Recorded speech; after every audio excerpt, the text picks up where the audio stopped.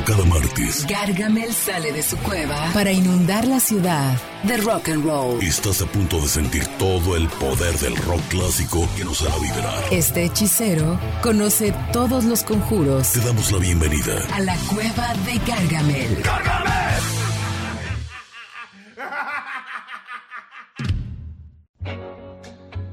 Buenas noches, bienvenidos sean todos a la Cueva de Gargamel. Estamos completamente en vivo a través de Éxtasis Digital 105.9 de tu FM. Presento a mis compañeros en la voz, Jorge González. ¿Qué tal? Buenas noches, bienvenidos a la Cueva de Gargamel. Left Power, Iván Maldonado desde Puerto Rico. Muchos saludos a todos, bienvenidos a la Cueva. Y de manteles largos, el nunca completamente ponderado el Inge Sánchez Huerta, que por fin fue a vernos tocar el viernes. Una ovación de pie, que por fin una flor de su jardín, mi querido Inge. Muchas gracias, y realmente, como dice la estación de Éxtasis Digital, vengo extasiado de ver a Gargamel. Así que bienvenidos, un buen programa el día de hoy. De veras, estén bien atentos porque esto va a estar muy, muy bueno, y a la vez es un tributo para todas esas personas del famoso Club de los 27. Y al rato nos tienes que contar cuáles fueron tus impresiones este viernes pasado. Saludamos a Adriana en los controles, en la voz de quien les habla, Jero González. Acá estamos iniciando con todo este martes 26 de septiembre de 2023 en la emisión número 22 de la Cueva de Gargamel. ¿Cómo se ha pasado el tiempo? Súper chido cuando uno se divierte, ¿no? Muy, muy rápido. Se pasa volando. ¿Ya la 22? Ya la 22, amigo. ¿Qué tal? El 21 mía. Sí, claro. Yo creo que, y también del Inge, ¿eh? Yo creo que el Inge nos tiene que contar al rato la realidad de por qué está tan feliz. Sí, hoy viene extraordinariamente happy. Feliz. Sí, siempre viene de buen humor, pero hoy viene más contento. No sé por qué. Risueñidad, lo investigaremos. Una agusticidad. Yo creo que cenó Pancho tal vez, o puede ser, o unos sopes o algo, porque sí se le nota, y se puso rojo. Entonces eso quiere decir que sí. A la gente que nos está viendo en la transmisión en Facebook se pueden dar cuenta de ello. Estamos en Facebook Gargamel Cover Band, y también tenemos una línea de WhatsApp que es el 33 43 45 08 96, 33 43 45 08 96. Antes los números eran más fáciles. Sí. 3 15 260 y se acabó. Hasta la fecha me acuerdo, 30 años después, ¿qué tal? Sí, y te costaba trabajo aprenderte el de tu compa. Exacto. Bueno, trabajo, te tardabas 2 días. 2 días, y en tantos teléfonos que no sabíamos antes. ¿También en tu pueblo era igual? Sí. En tu pueblo era eran igual. 4 números, ¿no? 4, 17, ya. No, siempre eran antes 7, y luego cuando le añadieron los códigos de área, pues se convirtieron en 10, y sí era un big issue. Pero lo curioso es que pues casi nadie se sabe su propio número de teléfono. Pues mira, y cuando teníamos 27 años, mi querido Inge, sí que nos sabíamos muchos teléfonos. Pues estamos hablando que en los 80s todavía eran 6 números. Exactamente. 80s, 90s, luego se agregó el 3 al 6. Y todo eso, y pues cuando teníamos 27 años, pero no morimos como estos. ¿Qué pasa con el 27? Ese número maldito. El maldito club de los 27. Es curioso, pero al parecer hasta la década de los finales de los 60s, que 3 grandes fallecen casi cercanos, como Jimi Hendrix, Jim Morrison y Janis Joplin. Y curiosamente con J. Órale. Es otro de los detalles que también por ahí decían gente cabalística. Por ahí nos dijeron en algún comentario que hay una teoría de conspiración con el Club de los 27. Yo no me la sé, ¿eh? No, yo la tampoco. verdad no me dio ni para investigarlo porque no me gustan las teorías Hay muchas conspiraciones, muchas teorías de conspiración, pero... ¿Te la sabes? ¿Alguna? Mira, una por ejemplo, lo del si el hombre llegó a la luna. No, pero me refiero a esta de los 27. Eso del Club de los 27. Ajá. Perdón. Fíjate que... por ahí había una que dicen que porque precisamente el desenfreno y que si llegabas a triunfar era una manera de decir stop. ¿Qué es lo que va a pasar con el que vamos a oír primeramente? Bueno, ahorita tenemos de fondo a Rudy Lewis. Ajá. Él perteneciera a la voz principal, bueno, después de Ben King de los Drifters. Uh-huh. Y sale Benny King y entra Rudy Lewis. Benny King, muy famoso por Stand By Me. Es correcto. Y los Drifters, como voz principal queda Rudy Lewis. Y es tanto ya el éxito que empiezan a tener que ya van a lanzar Under the Boardwalk o Fue en un café para nosotros los mexicanos. Sí. Y resulta que le iba a cantar Rudy Lewis pero lamentablemente fallece a los 27 años por... la autopsia todavía no se podía hacer en ese entonces y determinaron que pues, fue un ataque cardíaco, pero alguien dice que fue sobredosis. Y bueno, entra como de los primeros del Club 27. Pero el que vamos a escuchar ahora, como primer rola, a Robert Johnson. El gran Robert Johnson. Esa es una de las grandes teorías que dicen que el triunfo que tuvo Robert Johnson en los 20s y 30s fue debido a un pacto con el diablo. Y hay una película que... Sí, yo la acabo de ver en Netflix, ¿no? Ajá. Hay como una especie de documental.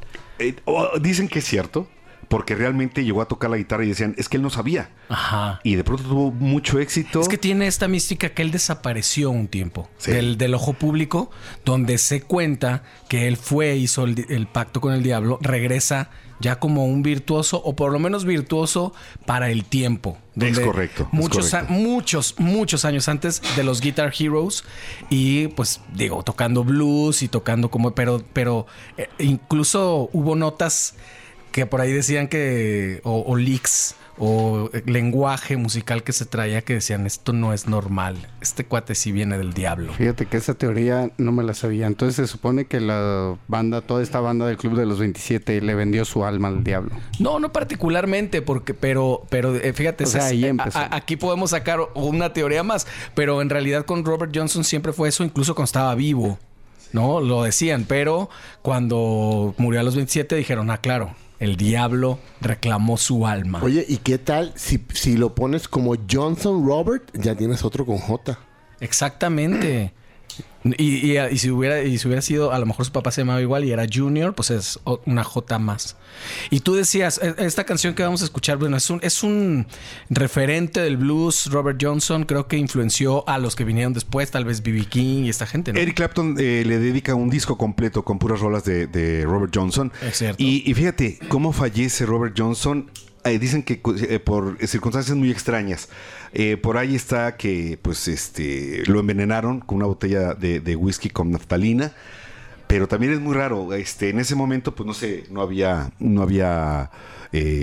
autopsias y no se podía determinar pues las causas, ¿no? O sea, estaría interesante que se pudiera checar. No sé, bueno, yo creo que ya no existe el... Digo, también... el carbono 14 le tendrían que hacer. Oye, pero simplemente, pues es que también era gente con muchísimos excesos. Entonces era muy lógico que se hubiera muerto en un pasón de algo. Yo creo que al final podemos sacar ese denominador común, que todo el Club de los 27... tuvieron algunos excesos. Es cierto, a excepción de Valentín Elizalde. Sí, pues mira, yo creo que en ese caso de este individuo, ¿será que a nadie le importa? Porque a Tutankamón sí le hicieron una autopsia. Y está un poco más viejo. Bueno, es que sí. Pero poco, no mucho que digamos. Hoy cumpliría 956,000 años. Exacto. Un saludo hasta donde esté. Pero eso va a ser ahorita en el festejadero, en la próxima. Exactamente. Oigan, pues vamos a escuchar musiquita del gran Robert Johnson. Qué buena forma de abrir, mi querido Inge. Bastante cronológico. Con el primero, con el que abre este fatídico Club de los 27 o el tristemente célebre Club de los 27. Pues con este clásico Sweet Home Chicago que ha hecho todo mundo. Tú decías que era de los Blues Brothers. Sí. Pues imagínate quién no ha hecho esta canción. O sea, todo mundo que empezó por el rollo del blues, el rock, Sweet Home Chicago. Esta canción es de 1937. Wow. Probablemente, hablando de los récords, allá habrá que apuntarle la canción más vieja que hemos puesto Probablemente acá. Sí. Es muy, muy probable. Del álbum, por lo menos acá tengo marcado, del mismo nombre, Sweet Home Chicago. Vamos a escuchar al primer Guitar Hero de la historia, probablemente, el gran Robert Johnson. Estás en la Cueva de Gargamel, no te vayas. Viene lo mejor. All right.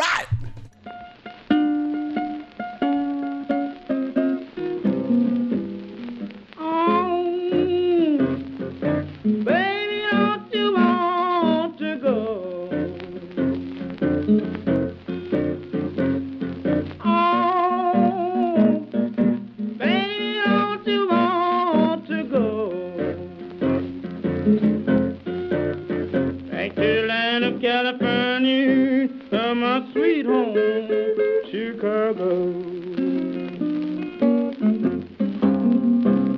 Oh, baby, don't you want to go? Oh,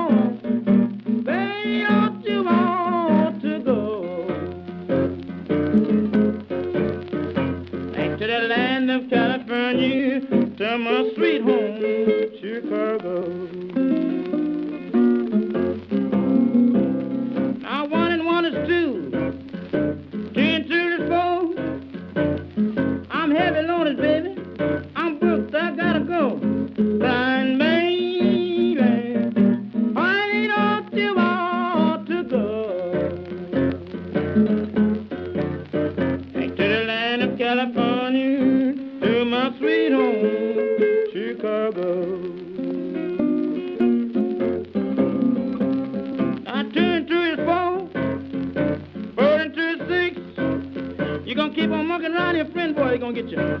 Been a song and a trick, but I'm crying, baby. Honey, don't you want to go? Back to the land of California, to my sweet home, Chicago. I'm 6 and 2 is 8, 8 and 2 is 10. Friend boy, she trick you one time, she sure gonna do it again. And I'm crying, hey, baby, don't you want to go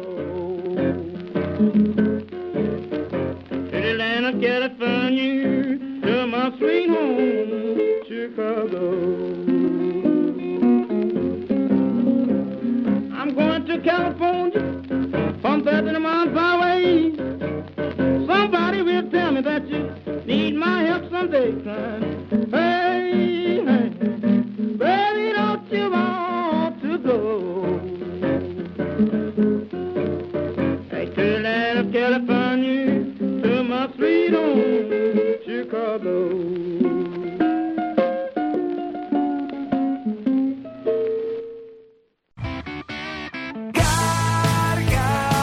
Gargamel tiene aún mucha alquimia musical para compartir. En un momento regresamos. El brebaje musical está listo. Y Gargamel nos tiene otra dosis de rock and roll. Continuamos.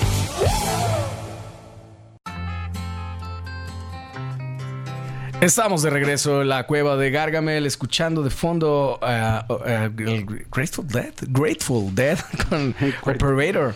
Muy bien, del disco American Beauty. Muy, muy buena selección, mi querido Inge, como siempre. Bueno, fue interesante. Hay que comentar a toda nuestra radio escuchas. El Club de los 27... O sea, yo sé que muchos van a decir, bueno, pues Morrison, Cobain, Janis Joplin, Amy Winehouse, que se puede decir que son los últimos. Pero hay más de 48 miembros. Ay, elementos. Tanto que te gustan a ti los conteos, me refiero. Sí, las listas. Y si se vienen por décadas, mejor. O sea, por decenas, no décadas. Se antojan eternos. Y se consideran también no nada más músicos, está también poetas, hay también... es más, la cuestión futbolera, mi estimado Jorge, que a ti que te gusta mucho el fútbol. Andrés Escobar, ¿no? Lo mataron a los 27. Es correcto. El famoso defensa de Colombia, que en el Mundial de 94, y nos vamos a meter como si fuéramos programa deportivo, viene una descolgada de Estados Unidos. Sí, fue contra Estados Unidos. Sí, le hace un autogol a Andrés Escobar. Pero de lo más increíble también. Ese Colombia, según esto decían, iba para campeón del mundo. El pibe Valderrama. Queda eliminado y a las 2 semanas que regresan del Mundial, todavía estaba el Mundial, de hecho. Ah, sí, cierto. Y lo asesinaron. Híjole, cómo me perdieron ahí. Muchísimas gracias. El Club de los 27 sin duda es amplio y conformado por muchos miembros. Sí, de gran envergadura. Exactamente. Pero bueno, ahora vamos a hablar de Pete Ham, cantante y guitarrista. Hablando de miembros, Pete Ham. Exactamente, Badfinger. Badfinger. ¿Qué nos tienes que decir de Badfinger, mi querida? En un minuto, mi querido Inge. Rápidamente, Badfinger es un grupo de Inglaterra que precisamente toma el nombre por una anécdota que tuvo John Lennon. Sí, recuerdo, lo platicaste aquí justo. Ah, bueno, eso ya lo comentamos entonces. Bueno, Badfinger... No, pero hay mucha gente que seguramente no recuerda. Refréscanosla. Resulta que cuando en una de las grabaciones que tuvieron los Beatles, John Lennon comentaba que no podían terminar el disco porque se había fracturado, se había machucado un dedo y mencionó que traía un Badfinger. Uh-huh. Y de pronto este cuate de Pete Ham, que es miembro de esta banda, guitarrista y voz, elemento de esta banda, pues bueno, toman ese nombre y comienzan a tener éxito allá en Inglaterra y les empieza a ir bien, pero lamentablemente Pete Ham pues traía un desorden un poquito especial. Para que ubiquen a Badfinger, ese es el tema, que bueno, el que vamos a tocar es tema de los que vieron la serie de Breaking Bad. El final cierra con esa canción precisamente. Cuando se termina ya la serie, ponen este tema de Baby Blue y para que lo ubiquen. Y lamentablemente Pete Ham entró al Club de los 27 porque hizo un mal uso de un dinero de la banda, lo malgastó, quedó endeudado y pues lamentablemente se ahorcó pues esta persona y acabó lamentablemente con su vida, acabó con su vida de esa manera, colgado. y dejó familia y pues bueno, por ahí le puso una carta póstuma en una postdata al que le debía. Stan Polly es un bastardo sin alma. Pues entonces vámonos rápidamente a escuchar Baby Blue de Badfinger de 1971, el disco Straight Up. Estás en la Cueva de Gargamel, no te vayas. Viene lo mejor. All right.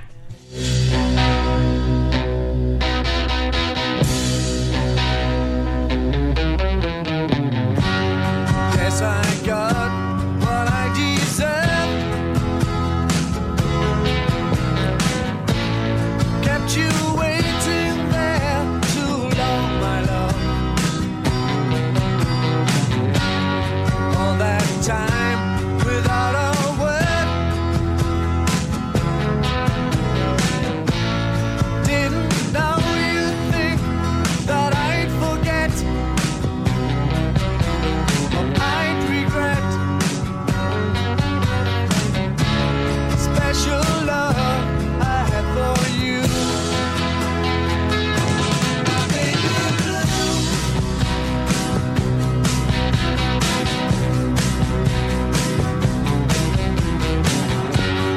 All the days became so long. Did you really think I'd do you wrong? Dixie, when I let you go,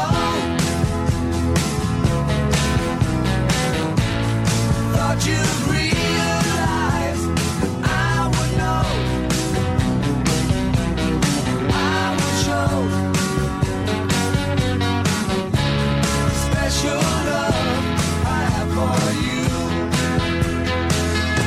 My baby blue.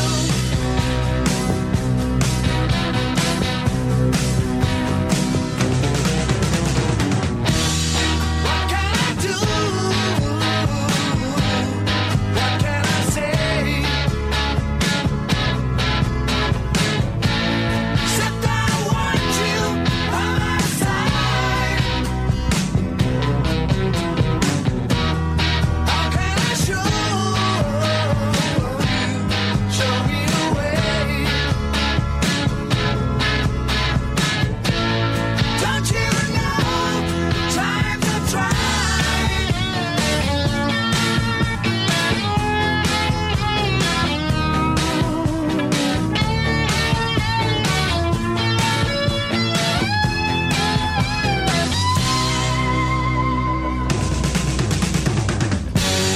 Guess that's all I have to say. Set the feeling just grows stronger every day. So just one thing before I go.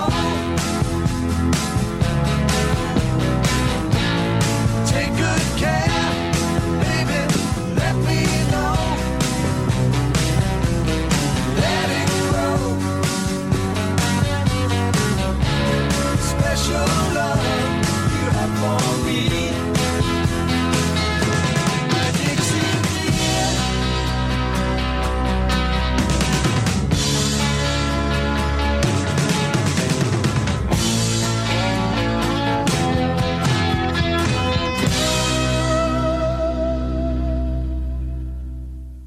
Gargamel.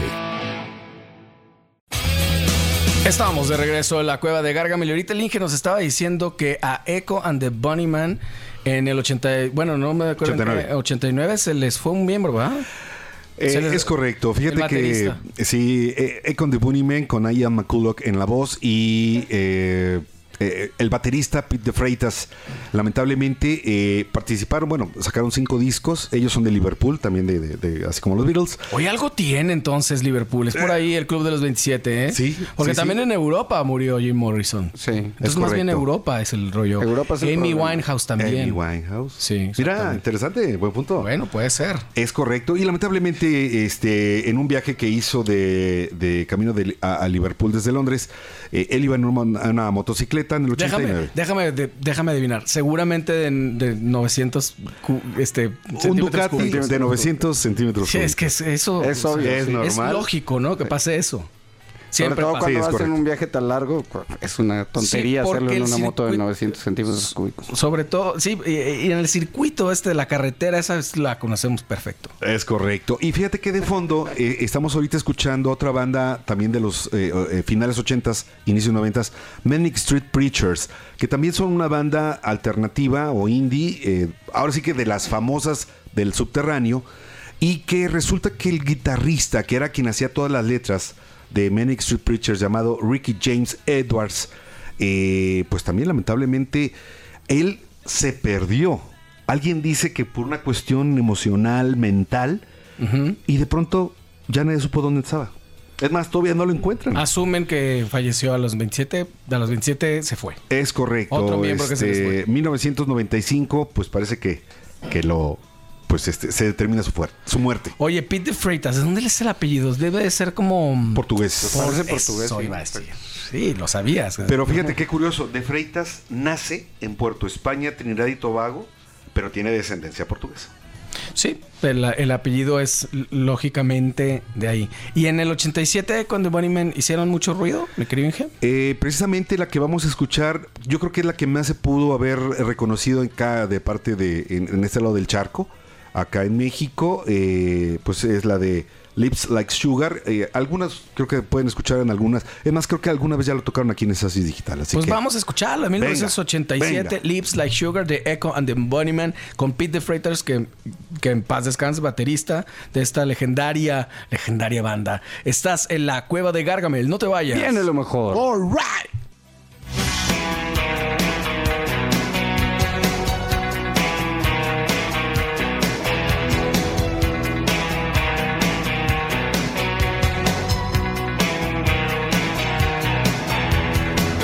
She floats like a swan, grace on the water, lips like sugar, lips like sugar. Just when you think you've caught her, she glides across the water. She calls for you tonight to share this moonlight.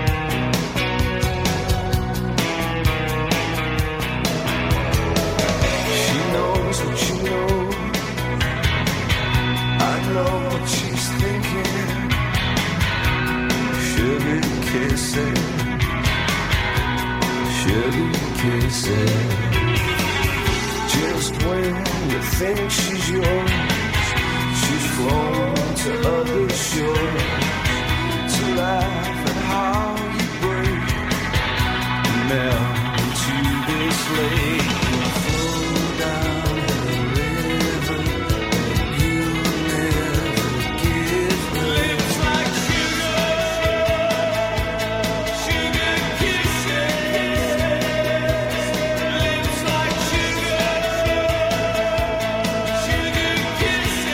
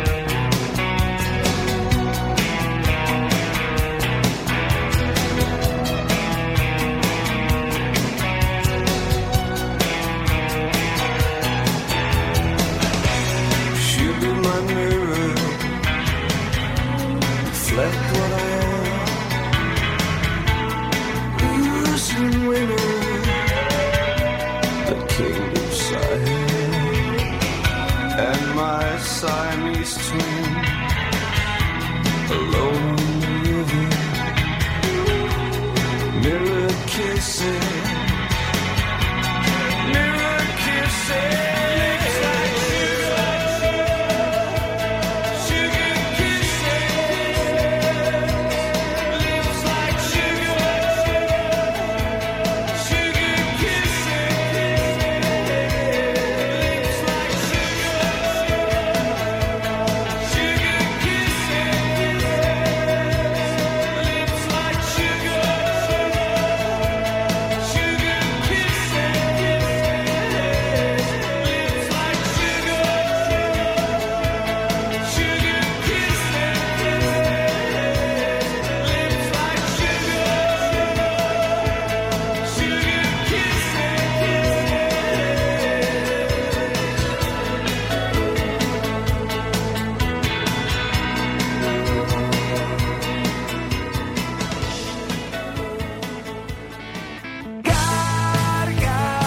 Gargamel tiene aún mucha alquimia musical para compartir.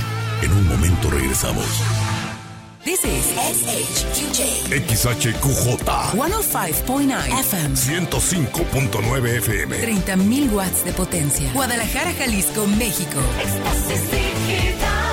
Radiorama es mucho más. El brebaje musical está listo. Y Gargamel nos tiene otra dosis de rock and roll. Continuamos. Estamos de regreso en la Cueva de Gargamel. Hoy en el programa dedicado al Club de los 27, al fatídico Club de los 27, mi querido Inge. Estamos escuchando a Canis Hit. Híjole, una banda también muy importante, icónica y que pues le dio un giro también al rock estadounidense. O sea, podrías llamarse como un rock boogie, un rock psicodélico, y que pues de alguna manera Canis Hit, pues bueno, aparte que tenía por ahí a uno de los, a un elemento mexicano en la batería. Pero se te resbaló. Sí, porque se... Bueno, estamos hablando de Alan Wilson, vocalista, guitarrista, que precisamente, bueno, estaba en compañía, en la casa de su compañero de banda, Bob Haidt, y pues resulta que lo encontraron, pues había una colina y lo encontraron ahí muerto. Sospechosamente muerto. Y es una teoría rara, pero que híjole. Y bueno, estamos hablando de 1970, el 3 de septiembre. Y bueno, pues resulta que este cuate, pues sí tenía. Y además coincidió con el mes. Desafortunadamente casi no podemos dedicar tiempo a Alan Wilson, que en paz descanse hace mucho tiempo, porque vamos a hablar del Rey Lagarto, que ese es uno de los más pedidos y de los más icónicos del Club de los 27, ¿no? Que muere en Francia, en París, me parece. Es correcto. De algún pasón también, ¿no? En el barrio de Le Marais, en París. Pues dicen que de un ataque cardíaco. Eso dicen, pero lo más seguro es que sí fue de algún pasón de algo. Exactamente. Además, hay que recordar que ya estaba muy pasado de peso y de un montón de cosas. Yo creo que ya le estaba pasando la factura. 27 años. Cuando empezamos en esto de la música, a nosotros nos parecía que los 27 años tardaba muchísimo en llegar y se fueron muy rápido. Ahora me parecen unos niños. Alguien de 27 años. Sí, no, inclusive hasta la manera como se comportan y todo eso. ¡Claro! Sí. Oye, ¿sabes qué? La heredera de Jim Morrison, su pareja, murió también a los 27 años, como 4 años después. Eso es un buen dato. Ese dato, no sabía. Fíjate, No que hay gente que se aporta. Exactamente, no lo tenía claro. Pero sí, justamente, Jim Morrison es de los más recordados. Tal vez no había tantos en aquel tiempo, no estaba tan nutrido de miembros el Club de los 27 entonces, ¿no? Solo 2 miembros tenía, ¿no? No, o sea, sí, porque estaba Janis Joplin también. Exactamente, nomás cuentan 2. Ajá. Muy bien, Jim Morrison sin duda, y la tumba de Jim Morrison todo el tiempo está siendo visitada por la gente, es de las más recordadas, ¿no? Es correcto, el famoso Père Lachaise, que bueno, pues está allí en París, es exactamente de los más visitados. Hay muchos escritores, hay muchos poetas, hay mucho pensador, en fin, músicos, artistas, pero la de Jim Morrison es definitivamente la más visitada. Y yo creo que es de los artistas que más se extraña porque pareciera que entre finales 60s, inicios 70s, el hecho de que murieras en 1971 a los 27 años y que hayas logrado ya tanto éxito, o sea, yo creo que es era una edad apenas adecuada, porque en ese entonces muchos estaban triunfando. A rato vamos a hablar de los otros. Exacto, y estaba en el pináculo, ¿no? Oye, Minge, tú además del corte francés en tu camisa, traes un muy buen acento francés hoy que me ha impresionado mucho. Pues vámonos a escuchar de 1971 al gran Rey Lagarto Jim Morrison en la voz de los Doors del disco LA Woman. Estás en la Cueva de Gargamel, no te vayas. Bien, a lo mejor. All right.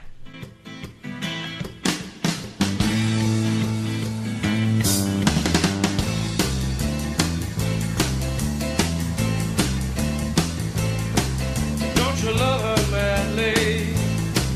Don't you need her badly? Don't you love her ways?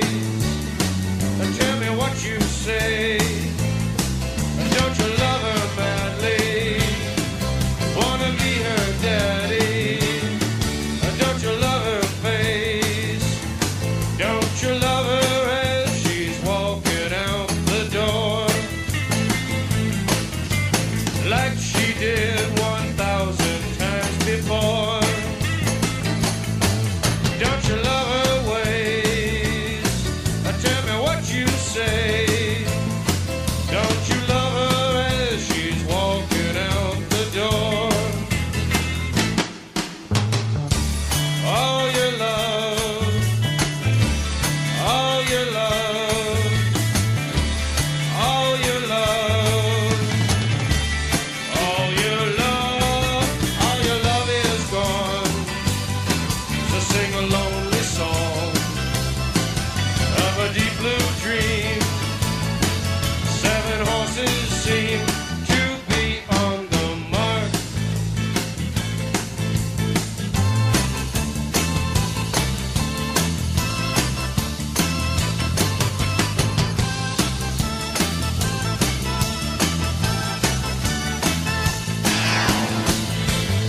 Yeah, don't you love her? Don't you love her as she's walking out the door? All your love, all your love, all your love. Yeah, all your love is gone. So sing a lonely song of a deep blue dream. 7 horses seem to be on the mark.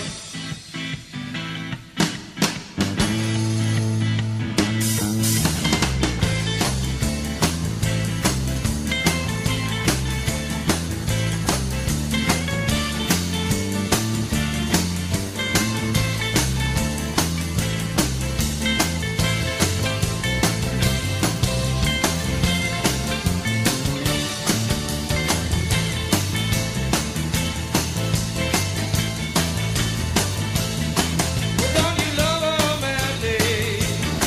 Don't you love her madly? Don't you love her madly?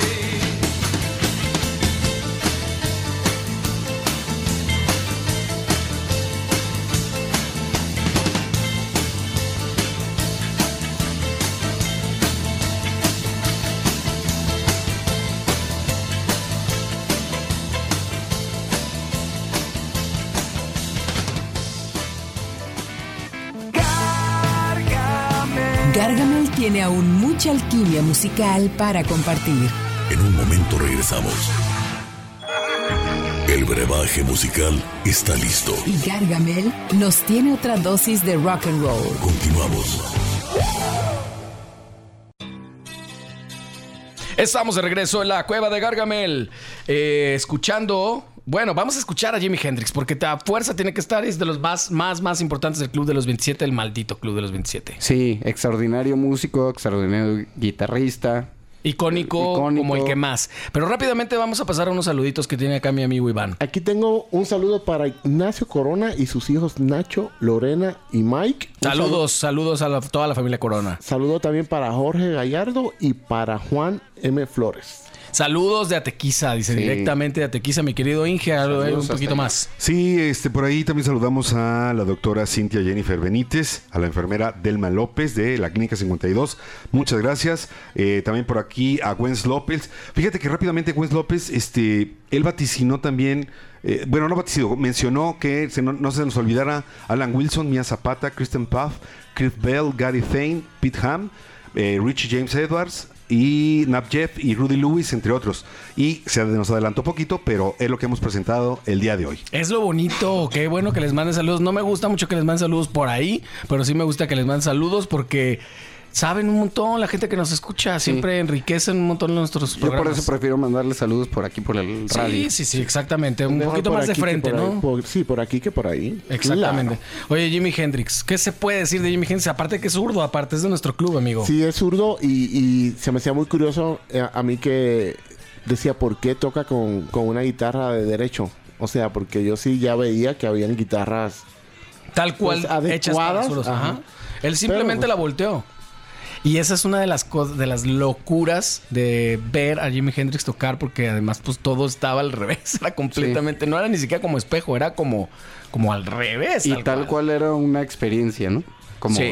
Exactamente, y Jimi Hendrix seguramente también muy pues lleno de sustancias y de cosas con quienes que estaban experimentando muchos de sus contemporáneos. Exacto, es lo que iba a comentar, que es más o menos la misma época del Morrison y de otra que vamos a hablar luego. Ajá. Que estaban experimentando con todo, con tocho. Sí, seguramente nos faltaron algunos, pero ahora sí que me siento un poco satisfecho porque no faltaron tantos y afortunadamente qué bueno que no, porque este programa también y la temática es un poco agridulce, ¿no? Estar hablando de un club de gente que se murió a tan temprana edad. Sí, y siempre tenemos que buscar un pretexto para platicar de la música, que es lo más importante, pero sí, de repente sí es un poco agridulce hablar. Y es increíble ver que tanta gente haya influenciado de este mismo club, ¿no? 18 de septiembre de 1970 fallece Jimi Hendrix. Fíjate, otra vez en septiembre y en Londres, Inglaterra. Y septiembre me gustó para que te vayas, ¿no? El septiembre, exactamente. Bueno, pues vámonos a escuchar Jimi Hendrix Experience de 1967, Purple Haze. Ahora lo estoy diciendo, del disco Are You Experienced? Jimi Hendrix en la voz y en la guitarra. Estás en la Cueva de Gargamel. No te vayas. Viene lo mejor. All right.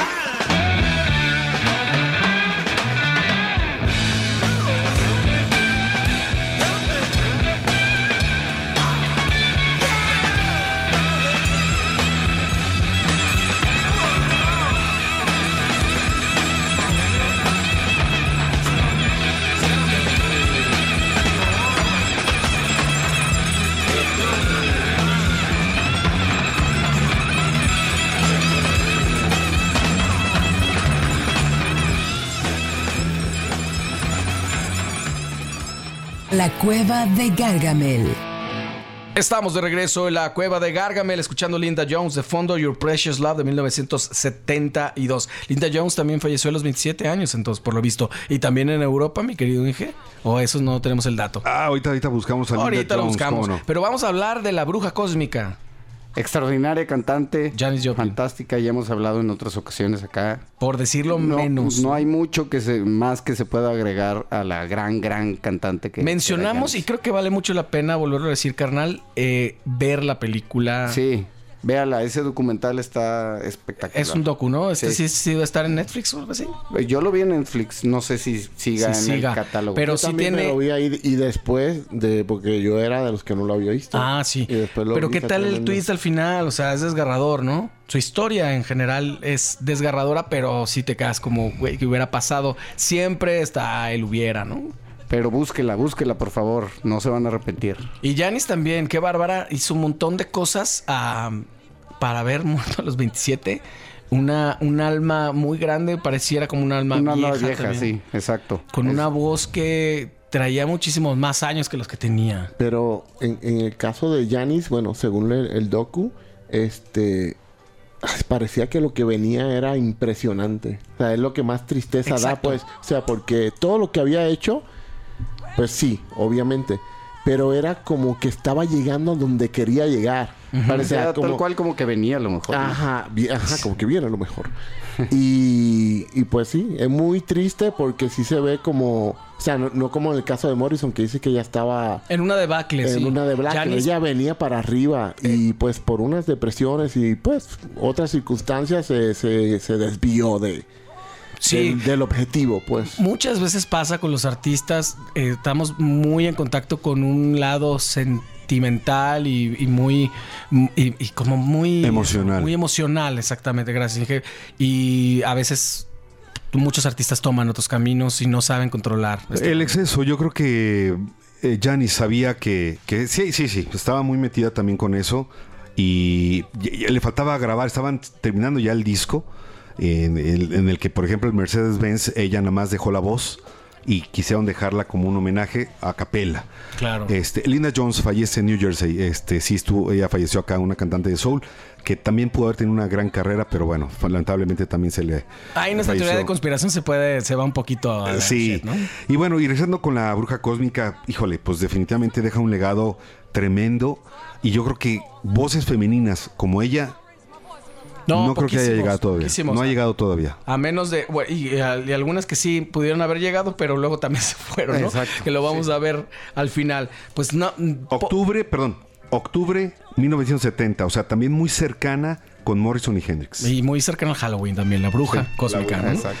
Pues no hay mucho más que decir de Janis, más que su obra que afortunadamente que podemos seguir disfrutando. Y vamos a escuchar de 1971 Me and Bobby McGee, Janis Joplin en la voz del disco Pearl. Estás en la Cueva de Gargamel, no te vayas. Viene lo mejor. All right.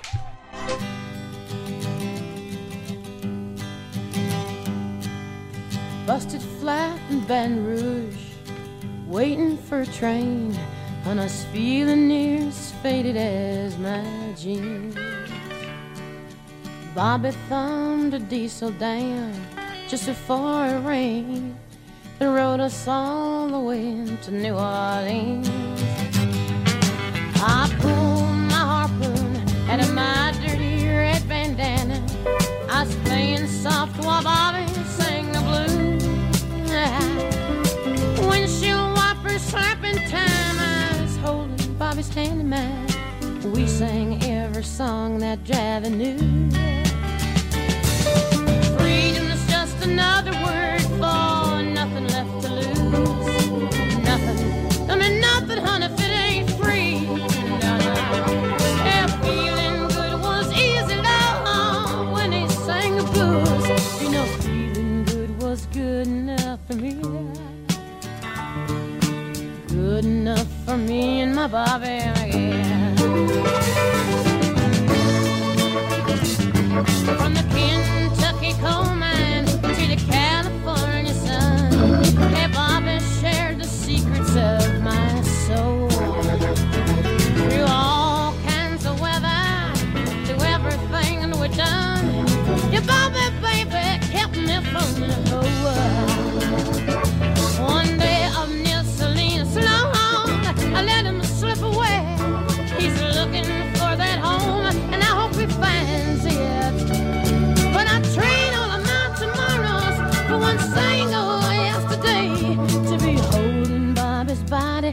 next to mine. Freedom is just another word for nothing left to lose. Nothing. That's all that Bobby left me. But if feeling good was easy down when he sang the blues, hey, feeling good was good enough for me. Mm-hmm. Good enough for me and my Bobby. Yeah. La da da, la da da da, la da da da da da, la da da. La la la la la,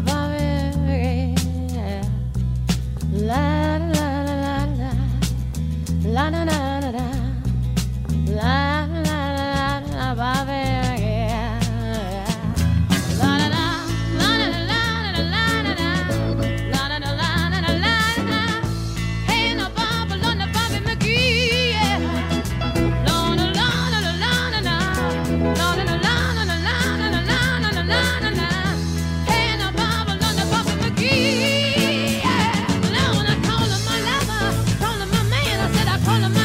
The best I can, come on, and the Bobby, no, and the Bobby McGee, yeah. La la la la la la la la la. Hey, hey, hey, Bobby McGee,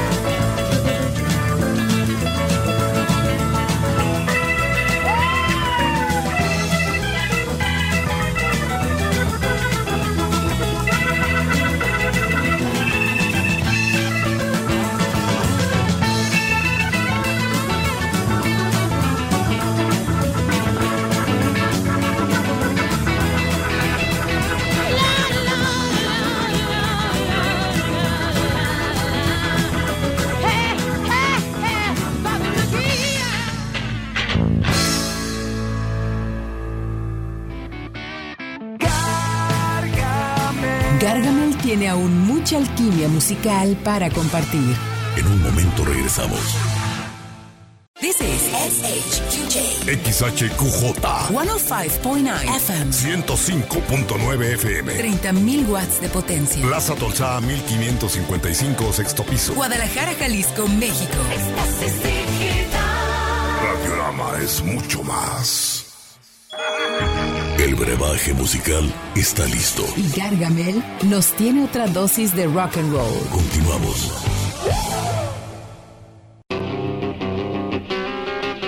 Estamos de regreso en la Cueva de Gargamel. Estamos on fire. La gente en las redes sociales está on fire, mi querido Inge Sánchez. Qué bueno, qué bueno. Fíjate que también acá rápidamente por Facebook, si me lo permiten, Analía López, Gus González, Laura Yáñez, Daniela Giomar Neri, que antes estaba por acá, de locutora, Antonio Rolón, Jenica Íñiguez, Miguel Mendoza, Santiago Corona y Ray González. Gracias. Oye, acabamos de escuchar a Janis Joplin, la bruja cósmica, que poco queda que decir más que es una maravillosa voz que queda para siempre, vive para siempre en toda la música actual y venidera, ¿no? Pero vamos a hablar ahora de Brian Jones también. Es correcto, es correcto.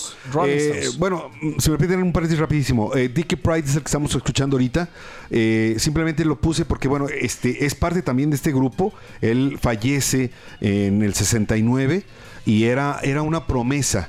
Era una promesa tipo Jen Vincent en la época, pues, rock and rollera. Y él todavía se mantuvo en los 60s, pero por una sobredosis fallece.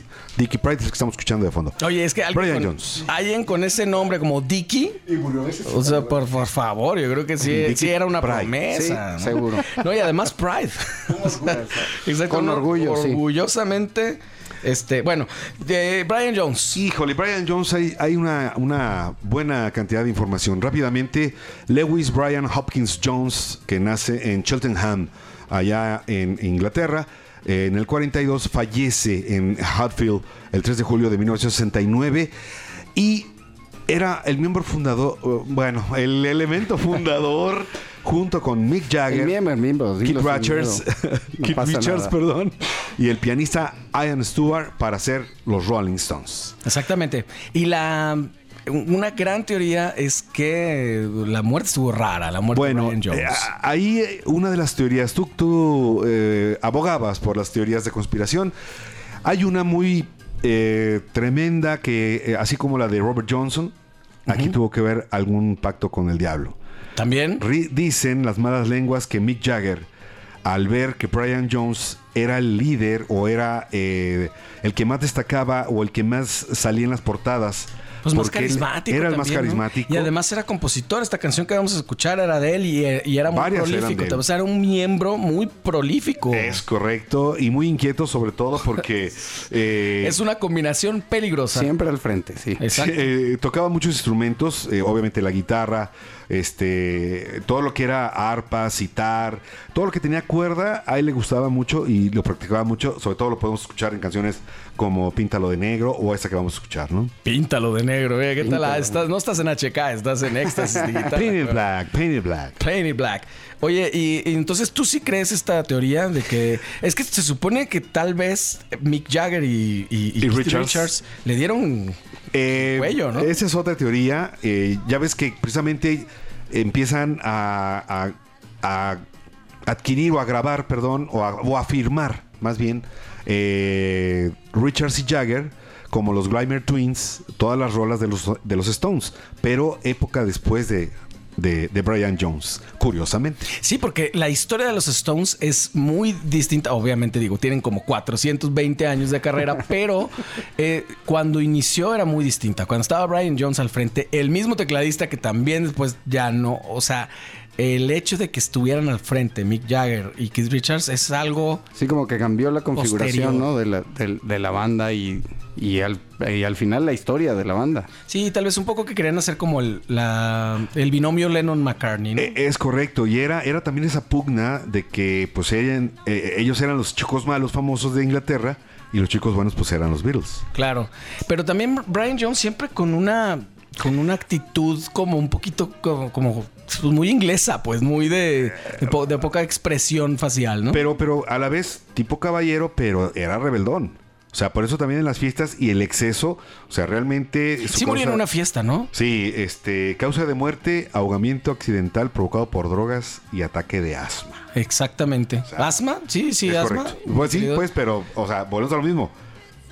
La sobredosis y el exceso fue parte de lo que aquí nos dice Kike que su novia, Anna Wall, lo encontró ahogado en la piscina. En la piscina, yo sabía que era en la piscina, claro. Gracias, Kike. Kike Celestina, que también... Sí, sobre todo porque todo mundo en México le decimos piscina, ¿no? Exactamente. Sí, no creas que lo googleó ni nada, mi querido Kike. Es que ahorita, como dices, el término inglés es propio en la piscina. La pool. On the pool. Oh, I see the eye in the pool. Rápidamente, oye, si me permiten, nos manda Lucero Murillo una nota de una chica que murió a los 27 años, una futbolista del Sheffield United, Mary Cusack, acaba de fallecer hace 4 días y pues comentan que pues parece que fue un ataque cardíaco. Se une a la fila, lamentablemente, del maldito Club de los 27. Vamos a escuchar de 1968 Street Fighting Man con Brian Jones en la guitarra, los Rolling Stones, sus satánicas majestades del disco Beggar's Banquet. Estás en la Cueva de Gargamel, no te vayas. Viene lo mejor. All right.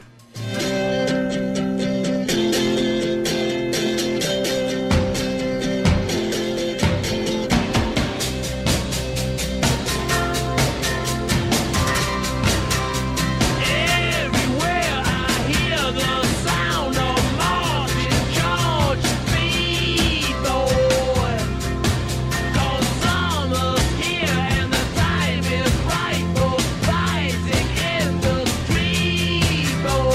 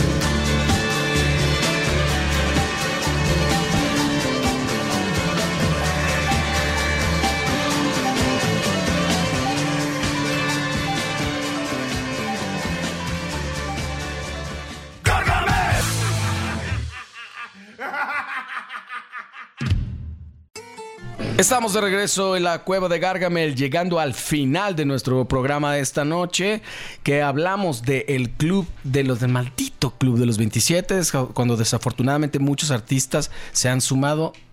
Muchos miembros. Sí, por ejemplo, ya nos tocó a nosotros. Y yo me acuerdo. ¿Este nos tocó? Este personaje. Ah, claro, sí. Yo pensaba que me quedé con lo de los miembros. Yo me pasa como el Inge que no me lo puedo sacar ya. Bueno, ni de la mente, ni... No debería, ¿no? Sí, este personaje justamente, vaya que nos tocó, porque sí fue el único, ¿verdad? Y el que viene. Y el que viene. Ah, no, sí. Este y el que viene. Y el que viene, exacto. Exactamente. Pues estamos hablando nada más y nada menos que el Kurt Cobain. Otro zurdo, amigo. De Kurt Cobain, otro zurdo. Hay algo ahí, que también. algunas veces también tocaba con guitarras hendrilescas, pero otras no. No como Sí, ¿verdad? Hendrix, que sí. Eso estaba raro. Sí, ese pues sí nos tocó muy... Pues o sea, ¿ustedes ya tocaban? ¿Ya Gargamel? No, Gargamel no existía. ¿En qué año se murió? ¿97 fue? No, todavía no. Ya tocábamos... 95. 94. No, todavía ni siquiera teníamos banda, no. Pero sí, desafortunadamente a veces se divide como en dos cosas, ¿no? El lado personal, que es muy triste, y el lado artístico o mediático, que dispara y hace eternos a los artistas, y muchas veces comercialmente empiezan a tener mucho más éxito. Y estoy seguro, sin saber, ya lo sabrá la gente que sabe este tipo de cosas, pero que empezó a vender muchísimo más a la... Tú dices después de... Sí, después de su muerte. Sí, pero sí de por lo menos nos tocó... Hay muchísima información de cómo se estaba sintiendo él, de que no estaba... O sea, Nirvana estaba en su pináculo. En su pináculo. Y ya con ese disco que fue el final, el de In Utero, hubo muchas broncas. Él como que no se sentía libre. Sí, él tenía el llamado síndrome del impostor. Ajá. Como que no sé, y ya todo lo que hacía era como por fastidiar o a la disquera, o pues ya ves que salía disfrazado, y terminó fastidiando a medio mundo. Estaba muy irritado. Además, tengo entendido que estaba en dolor constantemente. Me parece que tenía ahí un tema de espalda o de estómago. Sí, algo así, pero tomaba muchas pastillas para el dolor. Era un personaje muy depresivo. O sea, realmente eso de la fama no le gustó. No se esperaba tanta fama. Y sobre todo porque veía que toda esa escena de Seattle, que precisamente ahorita de fondo estamos escuchando a Mother Love Bone, a Andrew Wood, que precisamente fue la voz de esa banda. Que también viene del circuito de Seattle. Es correcto. Falleció en 1990 el buen Andrew Wood, que era una gran voz y que después de ese grupo de Mother Love Bone participaban Steve Gossard, Jeff Ament, Eddie Vedder y pues Mike McCready, los que después harían Pearl Jam. Entonces, esa escena de grunge, algo tiene esa ciudad que a veces deprime a muchos. De repente también la generación. Yo recuerdo que la generación X, de la que pertenecemos, era una generación triste. Ajá, sí. Era como ¿qué sentido tiene estar aquí, no? Algo, incluso ni siquiera el éxito, ¿no? Ajá. Y bueno, además, vamos a hablar de esta canción que viene a continuación, que es The Man Who Sold the World, que es un cover de David Bowie, que además MTV Unplugged Nueva York fue también un parteaguas, no solamente toda la carrera de Nirvana, sino Unplugged en específico. ¿Fue tal vez como el primero o el primero que le entendieron cómo hacerlo? Sí, puede ser. Y dato curioso es que pues Dave Grohl, imagínate, un power hitter, Kurt Cobain, que ¿sabe? En vivo, el que haya visto, yo no tuve la dicha de verlos en vivo, pero pues lo ve uno en videos, la energía y todo lo que proyectaban Nirvana, nada más yo pensar cómo meterlos a hacer un acústico, güey. O sea, sí, era una locura, ¿no? Pensarlo. Era un reto muy grande, sí. Como no se vio, ya después a lo mejor meter una banda como Pantera en un concepto de Unplugged. Y Nirvana, sin duda, creo que lo hizo bien, y de ahí todo mundo empezó a hacer como a emularlo, Se puso de moda, ¿no? Sí. Hubo como que MTV dijo, bueno, por aquí lo encontramos. Y metieron que se fue un exitazo. Y ahí esta es una también de las teorías de conspiración, que las mismas disqueras, la misma industria los mata precisamente por lo que decías, para sacarle más dinero a las carreras. Bueno, esa es una teoría. You're on fire, my friend. Fíjate que por ahí en los 90s había una revista, yo compraba esa revista llamada Switch. Hicieron un número muy especial sobre toda la muerte de él. Y hay unas teorías, y no teorías, hay dos detectives que por ahí indagaron unas cosas muy tremendas, en donde lograron entrevistar a una persona que al parecer fue quien hizo aparentar que fuera un suicidio, cuando realmente hubo pruebas que decían que un zurdo no pudo haberse disparado tan cerca como él lo determinan. Uh-huh. La carta tiene 2 tipografías de letra, o sea, 2 personas tuvieron que escribir ahí, no era de él. A un personaje que supuestamente es el que le puso la escopeta, fue contratado por Courtney Love, y Courtney Love después hacen que desaparezca esa persona. Sale en un documental. Está buenísimo ese documental. Está y ahorita que mencionas eso, creo que este es el único personaje de todos los que hablamos del que hay muchísimos documentales y teorías, pero muchos, ¿eh? Sí, de hecho, todo eso que dijo el Inge, yo también me lo vi en una revista, la revista PH de esa época también. Pero hay cosas que hacen sentido y hay cosas que no. Sí. Pero tú lo leíste en la revista Switch, yo lo vi en un documental que creo que se llama Kurt and Courtney. Kurt and Courtney es ese, y que obviamente hay mucha gente que tiene la teoría de que no, es que Courtney no le hizo nada. Y está otra que dice que pues todo apuntó a ella. Y realmente, híjole, es una teoría tremenda porque pues todo lo que hay ahorita, afortunadamente ya no es para Courtney, sino para la hija. Ahí se me fue tal nombre. Francis Bean. Francis Bean, es correcto. Pues mira, el público como siempre tendrá la mejor opinión, así que pues vean estos documentales, hay muchísima información. Como digo, en el lado artístico, a nosotros siempre como público somos ganones porque nos quedó la música. Desafortunadamente su familia seguramente no lo ven así. Tristemente al final no todo apuntó a Courtney, tristemente, y pues nos quedamos sin Kurt. Que además, gracias a eso, si algo bueno pueden salir de las tragedias es que surgieron tantos proyectos. Para empezar, Foo Fighters, que es una banda que legendaria también, ya se podría llamar que es una banda legendaria. Lleva ya 20 tantos años. Que pronto seguramente le vamos a tener que hacer un programa porque han llegado a muchísimas cosas, ¿no? Y se perfila para ser una banda. No, y ha pasado de todo ahí ya también. O sea, como todo lo que le pasa a las bandas legendarias. Se mueren integrantes, pasan por infinidad de cosas y ahí están todavía. Sí, y claro, porque justo acaba de hace relativamente poco, Taylor Hawkins, que también falleció un año de cacho. Sí, ese sí. 2 años. Lejos del 27, porque creo que tenía 51 años, ¿no? O algo así. Bueno, pero si haces tus ajustes, sí los números siempre sirven como para pueden eso, acomodar, ¿no? sí. Este Unplugged, seguramente MTV Unplugged Nueva York es de los más, si no es el que más. El más vendido, el más reconocido, el más como hasta parodiado. Sí, porque aparte tenía como el sentido, ¿no? Eran las canciones hechas de esta manera, unplug. Después se fueron haciendo otros unplugs que tenían más producción que incluso que los eléctricos.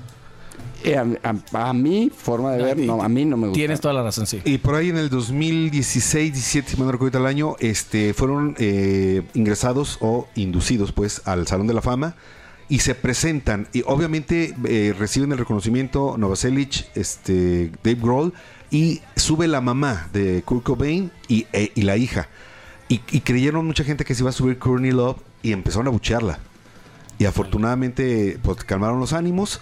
Y a la hora de tocar, tuvieron a bien, y creo que fue una buena elección, Dave Grohl y Novoselic, que subiera mujeres, guitarristas mujeres para interpretar. Pero Courtney Love no. No entró Courtney Love, gracias a Dios no. Bueno, pues vamos a escuchar uno de los 2 covers que vienen en este disco, si no me equivoco, que es de David Bowie, pero interpretado por Nirvana en 1994, The Man Who Sold the World, con la voz de Kurt Cobain del disco MTV Unplugged en Nueva York. Estás en la Cueva de Gargamel, estás en la recta final, no te vayas. Viene lo mejor. All right.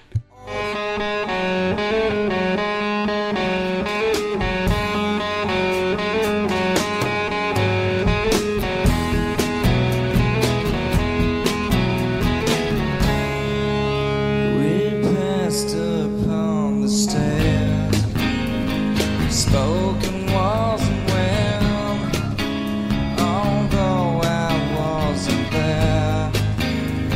Said I was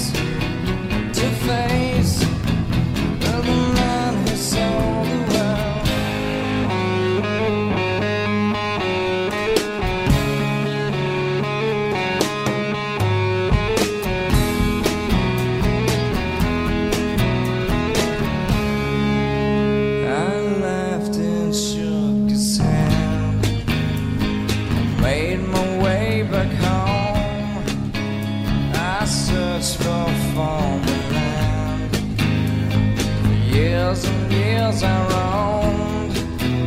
I gazed and stared.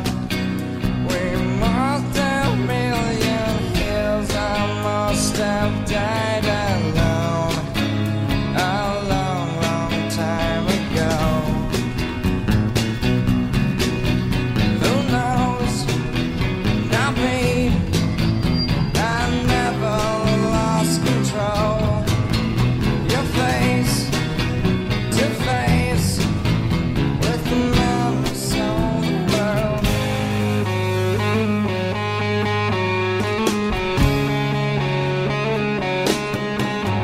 Who knows? Not me. We never lost control. Your face to face with the man who sold the world.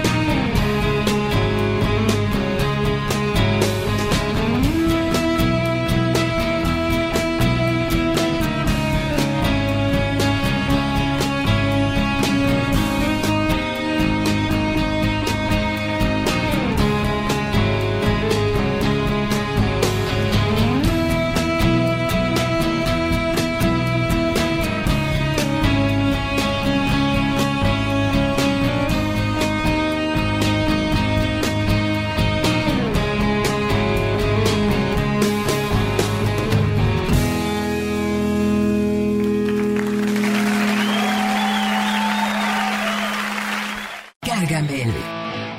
Estamos de regreso en la Cueva de Gargamel discutiendo de quién sabe qué, pero estamos en la recta final del programa de esta noche con el maldito Club de los 27. Acabamos de escuchar a Kurt Cobain de 1994, de Men Who Sold the World, pero ahora nos vamos con la reina Amy Winehouse, que también tuvo una muerte tormentosa y muy triste. Una vida muy difícil también. Exactamente, no solamente la muerte. Ajá, pero justo lo que dices, nos queda sus canciones y toda su obra, y con eso hay que quedarnos. Y ese también que nos, bien decías antes, ¿no? Nos tocó mucho Kurt Cobain, como nuestra generación, pero aparte nos tocó muy recientemente Amy Winehouse. 23 de julio del 2011. 2011, sí. O sea, imagínate. Hace 4 días. Y también fue en Camden Town, Londres. Sí, Londres. Bueno, claro, ella es súper londinense. Parece como que algo tiene ese lugar.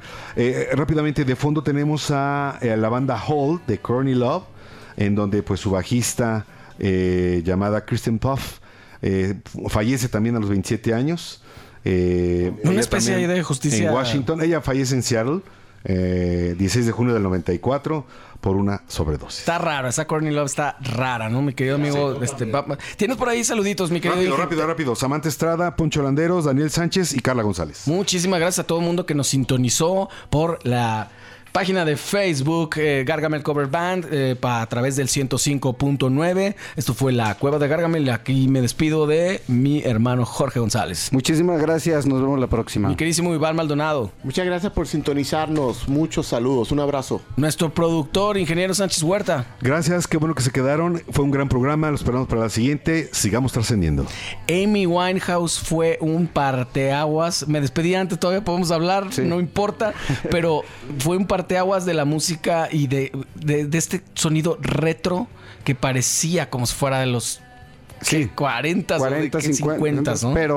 Pero moderno al mismo tiempo. Era a mí. Y vaya un dato que no sabían, Gargamel interpretó un par de canciones de Amy Winehouse, Back to Black y Rehab, las dos, cuando teníamos vocalista mujer. Saludos a Paloma Guirado, que la cantaba espectacular. Gente que se dedica a la cuestión esotérica y todo eso, comentan que Amy Winehouse tenía un alma vieja. Sí, sin duda, también como Janis. Exactamente, fíjate. Entonces, ese tipo de neo soul, de rhythm and blues contemporáneo, jazzeado, esos temas que sacaba y que lo elegía muy bien con su productor, que lamentablemente se enamoró de él y pasó las de Caín, lamentablemente, provocó que fuera un ícono definitivamente, o sea, con pocos discos y con poca edad, porque pues, híjole, o sea, 27 años, carambas. Tenía todo para seguir adelante. Exactamente, pues muchísimas gracias Adriana en los controles, Jero González aquí en esta voz. Nos vemos el próximo martes en punto de las 9 de la noche en Éxtasis Digital 105.9 de FM para que la cueva de Gargamel se abra de nuevo. Vámonos con Amy Winehouse, Rehab del año 2006 del disco Back to Black. Nos vemos la próxima. All right. Tried to make me go to rehab. I said no, no, no. Yes, I've been black, but when I come back, no, no, no. I ain't got the time, and if my daddy thinks I'm fine, just try to make me go to rehab. I won't go, go, go. I'd rather be at home with Ray. I ain't got 17 days. 'Cause there's nothing you can teach me that I can't learn from Mr. Hathaway. I didn't get a lot in class, but I know it don't come in a shot glass. They try to make me go to rehab, I said no, no, no. Yes, I've been black, but when I come back, no, no, no. I ain't got the time, and if my daddy thinks I'm fine, just try to make me go to rehab. I won't go, go, go. The man said, why you think you hit? I said, I got no idea. I'm gonna lose my baby. So I always keep a bottle near. He said, I just think you're depressed. Dish me, yeah, baby, and go ahead. They try to make me go to rehab. I said no, no, no. Yes, I've been black, but when I come back, no, no, no. I don't ever wanna drink again. I just need a friend. I'm not gonna spend 10 weeks. Have everyone think I'm on the man. And it's not just my pride. It's just till these tears have dried. They try to make me go to rehab. I say no, no, no. Yes, I've been black, but when I come back, no, no, no. I ain't got the time, and if my daddy thinks I'm fine, just try to make me go to rehab. I won't go. El rock y su magia nunca mueren. Solo descansan. Y por hoy, Gargamel regresa a su cueva para volver con más fuerza, el próximo martes a las 9 de la noche. por Éxtasis Digital. Hasta entonces, 105.9. Éxtasis.